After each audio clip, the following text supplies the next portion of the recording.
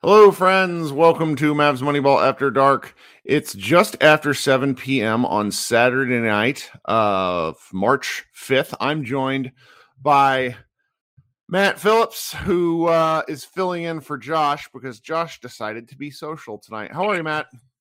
I am wonderful and thrilled to be talking about a win instead of a game that slipped away. Yeah, and for anybody who didn't watch, it was a weird Saturday afternoon game. They played at 4 p.m. They set up this game specifically, I think, for some European fans. There was also a bunch of like Slovenians in the arena. There was like the game was sponsored by like I think either not, if not the country, then like a travel, like travel groups affiliated with the country, like very like Slovenia focused game, only for Luka to miss his first game in forever. Yeah, Go ahead. Yeah, I believe he had played 24 games in a row and had been killing it. Like since he came back from the COVID and the ankle, he'd been playing about 36 and a half minutes a game and averaging like 31, 11, and 9. But they were going to have to give him a rest at some point. It's really bad that what is convenient for what is helpful for winning. And I don't want to downplay. I don't want to assume that Luka is not actually dealing with a serious toe sprain. It's very possible that it is. Yep.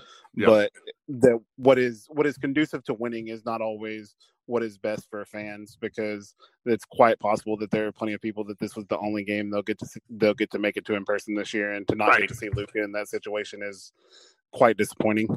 Well, and then to add insult to injury, the first quarter, it looked like the Mavericks had their Mavs ball last night, which is their big charity function. They raised like $1.5 million. Check the site tomorrow. We have a story going up for it. Lauren Gunn went to that. But it was ugly. Like they looked asleep. They looked not really interested. They also looked very disjointed because it's clearly, like you said, the first time in 2 months where they played without Luka Doncic. And the Kings were getting the performance of a lifetime from De'Aaron Fox, who is, I'm pretty sure, a 27% three-point shooter on the year. And the man just shot the lights out from all over the place, which then allowed him to get to a lot of his bread and butter at the rim. And the first half is really painful. I mean, the Mavericks gave up 65 points. And just when it looked like they were going to be able to string something together, they pulled it within 12. They were close. It was 50. They'd scored 51 points, and then the Kings hit a buzzer beater again because they hit one in the first quarter too. And it was just sort of disheartening.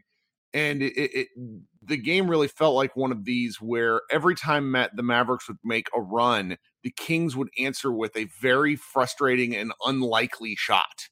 And to really add to that frustration was the fact that the Mavericks were dealing with a lot of foul trouble, very poorly refereed game on both sides, just a lot of bad calls, no calls, and then incorrect calls where it's just like, what is happening here? So there wasn't a lot of flow to this game. And then the third quarter, the Mavericks finally rallied. They closed the lead, which had been double digits, to within 5, and then they entered the fourth quarter down 7, and then quickly just sort of took the lead. And the fourth quarter was a pretty wild back and forth display of basketball, with both teams throwing some really heavy punches and then storming back, only for the Mavericks to go down 7 points with just under 3 minutes remaining. Spencer Dinwiddie hits a big three to pull within 4. Dorian Finney-Smith, who had missed his previous 5 shots, all in the fourth quarter, mind you, hits a big three. And then Dorian hits a second big three to close out the game on once the game had tied up at 111 each. And the Mavericks walk away with a 114-113 win. And I'm not even sure where I would want to start talking about this game. What do you want to lead off with? Okay, so to me, one of the things we started the year talking about, the Mavs were all in on the vibes when they hired Jason Kidd, and we thought that he was going to struggle schematically, but the Mavs were going to play for him. The players really wanted to play for him, and he's been much better schematically than we thought. Jason Kidd's had a good year coaching, and so, but those guys, and I mean the players obviously deserve a ton of credit for how hard they play, but this was absolutely one of the games where they could have laid down. There were plenty of chances where it's just not our night. Our superstar's not playing. We've had calls, and you're right, the calls were terrible on both ends. Everyone was miserable with the refs, but they didn't get calls. The review on Powell which I'm still not entirely certain how, even if you called it, it ended up being continuation. But that one, and then they got the one with Dinwiddie, which I kind of understand, but I kind of don't. But either way, whether or not you think there are calls that you could have gotten and they didn't. And then right after that, the Kings made another 3 to go up 7 after the Mavs had made their run and took the lead. And you just kind of felt like, well, they got to the top of the hill, but then they stumbled and fell down. And they just absolutely never quit. And in all sports, when you have a team that never quits, which the Mavericks don't, they now lead the league. This was their 13th double-digit comeback win. Like, coaches get credit for that. Yeah. And Kidd deserves a ton of credit for how much this team fights and how hard they play. And really, where the person that I want to talk about first is probably not who people would think. Spencer Dinwiddie had an incredible game. Really kept him in it. Was put on his Luka hat and really played a heck of a game. But interestingly enough, the guy who I think deserves the most credit player-wise for these two comebacks, including the Golden State one, is actually Josh Green. Josh Green is such a chaotically weird basketball player where when he does dumb things, they feel catastrophic. Like earlier in the game, he had a right-handed layup going on the right side as a right-handed player that he somehow let Sabonis block him from behind and it was like an open court play where a more seasoned player would have gone and used the reverse and protected himself with the rim. And a few plays prior, he had stumbled into the paint, driving on a layup, like looking like Stanley from The Office, like really terrible stuff. But then he comes back and hits a huge corner 3. He is everywhere on rebounds, 12 rebounds for him. And granted, the Mavericks were taking a lot of threes, so some of his offensive rebounds were like long contested. You don't want to call him lucky because you at least got to go get the rebound, but let's just say offensive rebounding is something that NBA teams don't really value. But since the Mavericks play at such a slow pace, I think they have to put more emphasis on it, which is why Dorian and him are both pretty important in the offensive rebounding role. And Green was just sort of doing a little bit of everything. They let him run point. He scored some nice baskets. And he's just there mixing it up. He's not in for the final stretch run, but when you're down by the Mavericks are down by as many as how many this game? Like 15, 19, something like that. It was. They got down 19 was the most. He kept them in touch. Yes. That's one of the things is, I mean, like, because when Josh talked about this in one of the other games that the Mavericks could have been down 30 if not for Spencer Dinwiddie in the first half. I think it was against Golden State the first time they played him. And I'm not going to say that Josh Green wasn't as good as Dinwiddie was in that game, but Josh Green was a huge part of, being down 19 sounds bad, and going into half, I think they were down 12 or 14 or whatever. Like, that's bad. You don't want to, if given your choice, you obviously wouldn't do that. But teams come back from down less than 20 all the time. Teams don't come back from down 30 very often. And so that matters. And with Green, one of the big things with him is that I've heard it said about Luka that he does things on an off beat. Like, that's one of his big skills, is that he does things on a different beat than the defense. And so it throws them off. Yeah. Green is not Luka. I'm not comparing him to that anyway. But the off-kilter comparison aspect makes sense because, and I think I would love to hear your thoughts on Dinwiddie, because I think there's a similar thing there where guys don't know what to expect because it's Josh Green is a very athletic player, but he doesn't often use that athleticism in a way that a traditional NBA player does. He plays like a football player playing a pickup game that is not a basketball player. That is, if you have ever played pickup and you have the football player who doesn't really, it's super athletic, can move, is strong, he's real barrel chested, like he's tough and he can do that. But because he moves differently than everybody else, the cadence to the game with him is different than it is with anybody else, and that throws people off. And on the rebounding, obviously it's not, I understand why teams don't value it, the analytics and whatnot, but if you have a choice of either we can get this offensive rebound or we cannot, it's always better to get it. The only reason that it's not is to help with transition defense, which the Mavs have actually become a good defensive transition team this year, which is strange. On the De'Aaron Fox, when you mentioned him earlier, that is the best game I've ever seen him play, and I've watched a good bit of him. He was on fire, and Green actually took some reps on him and did a decent job on him a couple times. He got toasted a couple times. Everybody did. They were just throwing everything they could. Well, I mean, when a guy that athletic, when he's making jumpers from everywhere, and like it wasn't just the 3-point shooting, his mid-range jumper was absolute money today. And when he's doing that, I mean, like there's just not a whole lot you can do. But they, like I said, he did a really good job. And then to go back to Dinwiddie, when you talk, I mean, it really is. And I know I said it. I know Josh said it. He has been an absolute revelation since he got here, and I really don't know how much more there is to say about it now, other than I will say that one thing that he is that the Mavs have not had a lot of. If you remember back in the mid 2000s when the Mavs had Jerry Stackhouse as their sixth man, Jerry Stackhouse had been like the leading scorer in the NBA at one point. I think when he played for Detroit, he averaged like 29 a game and led the league in scoring, I believe. When he became the Mavericks sixth man, he was a guy who had been used to being the focal point of a defense. The Mavs have not had another player who has been used to that. And Dinwiddie was the focal point of defenses when he played with Brooklyn.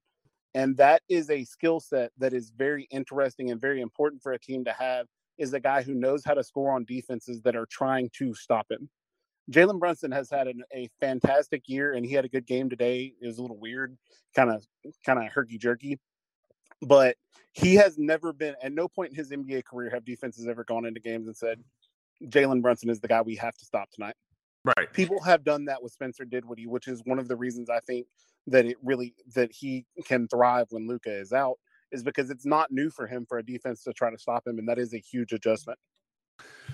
Well, I will say it's new in the sense that it's been a couple of years for him. I was just so impressed. You know, his ability to get to the line tonight is one of the Luka he has had 3 free throw attempt performances this season. Kristaps Porzingis had 1 free throw attempt performance, and Dinwiddie has this right now. And just being able to give Luka that off day, and you look at his stat line, and Dinwiddie really did play the Luka role. Like, he had 5 turnovers. Granted, like 4 of them happened in like a chunk of fourth quarter minutes where he briefly lost his mind. But that also seems to happen to Luka.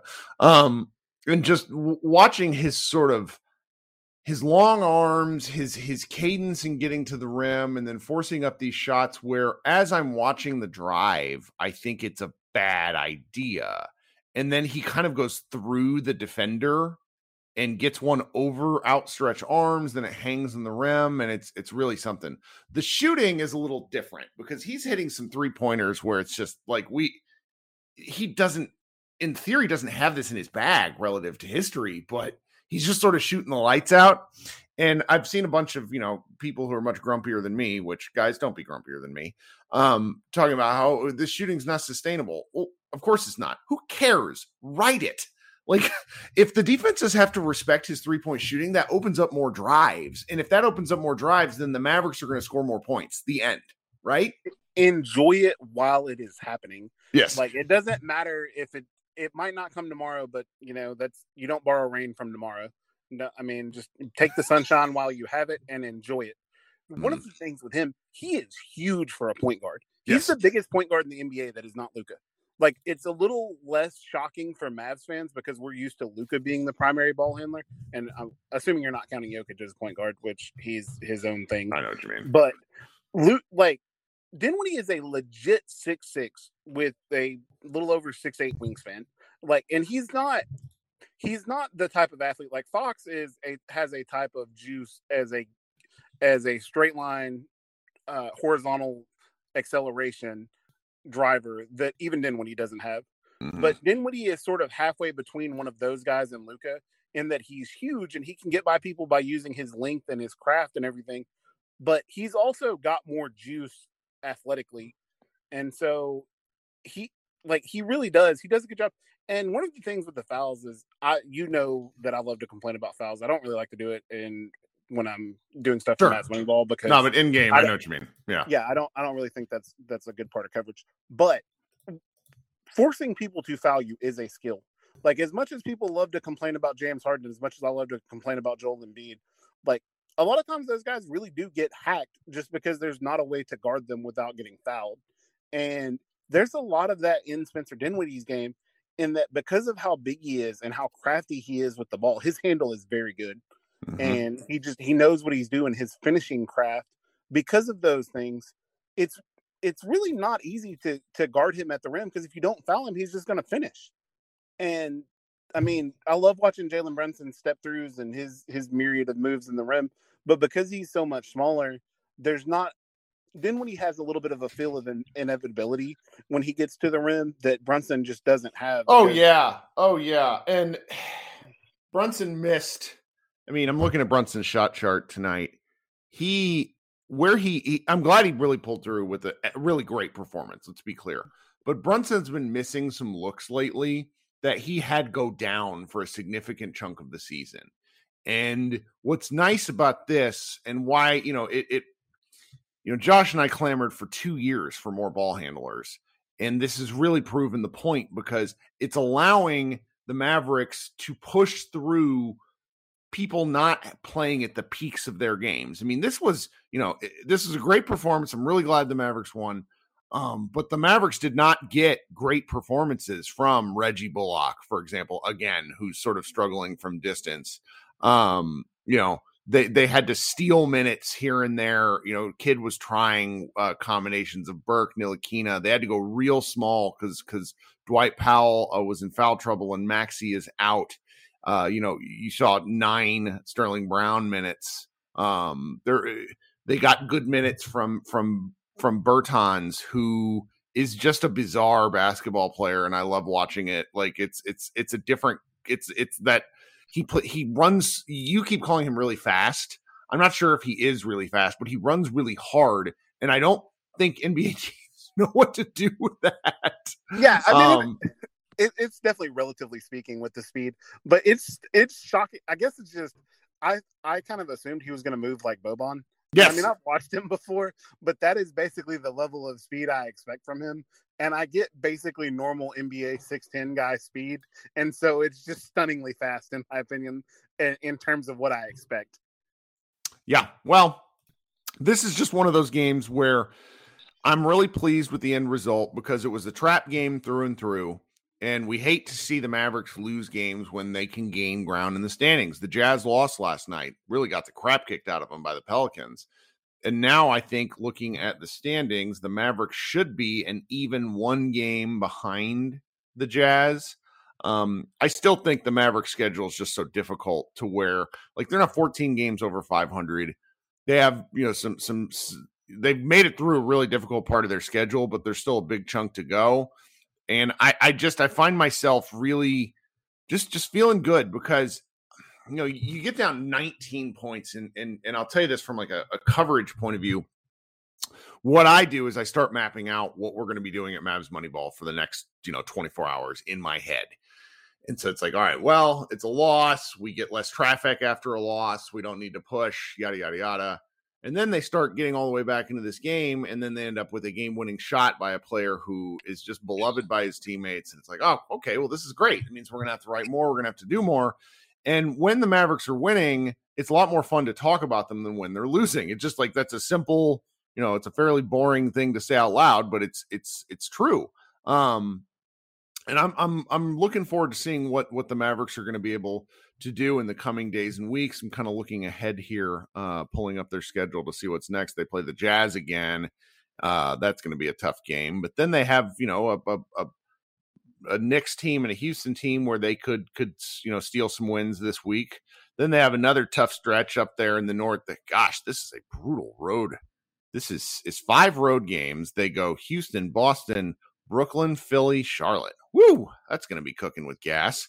Yeah, I mean, I feel good about things right now, and it's nice because if they lose some of those, which statistically they're likely to lose at least a couple, they've really pushed through these games where I thought they were probably going to play 500 basketball, and instead they've won 4 out of their last 5 now.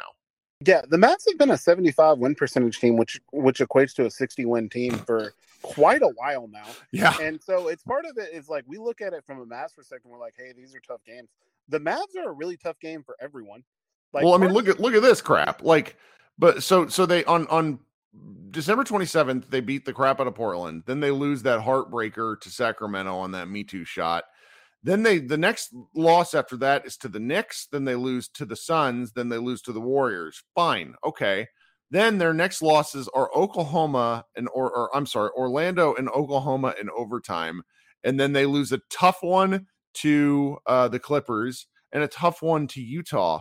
And it's really wild. Like in these losses, you know, they've really only been destroyed twice. Once by the Knicks, and then once by the Golden State early, Golden right? State. Every other game has been a really competitive loss, and there's just, it's like you said earlier, everybody like from kid on down, that coaching staff, it's the players. There's just a lot of positives, and we should really be enjoying this stretch. I hope everyone is. Yeah. Also, I don't think we've necessarily talked about Dorian enough today. Dorian, he's always been a guy who plays incredibly hard. That's why everybody loves him. He plays hard. He does a lot of stuff. But what he is really beginning to do, and it's been developing over the years, is playing hard only gets you so far. His talent has gotten better and everything. His skill level has gotten better. He is a legitimate shooter. Is he, is he Joe Harris or anything like that? Absolutely not. But he is a guy that you cannot leave open. And he was very happy to tell the Kings that they could not leave him open. If you notice, like, that guy talks a lot of crap, and I love it. It's very good. It's very fun to beat people like that. But when it's your guys doing it, it is a lot of fun.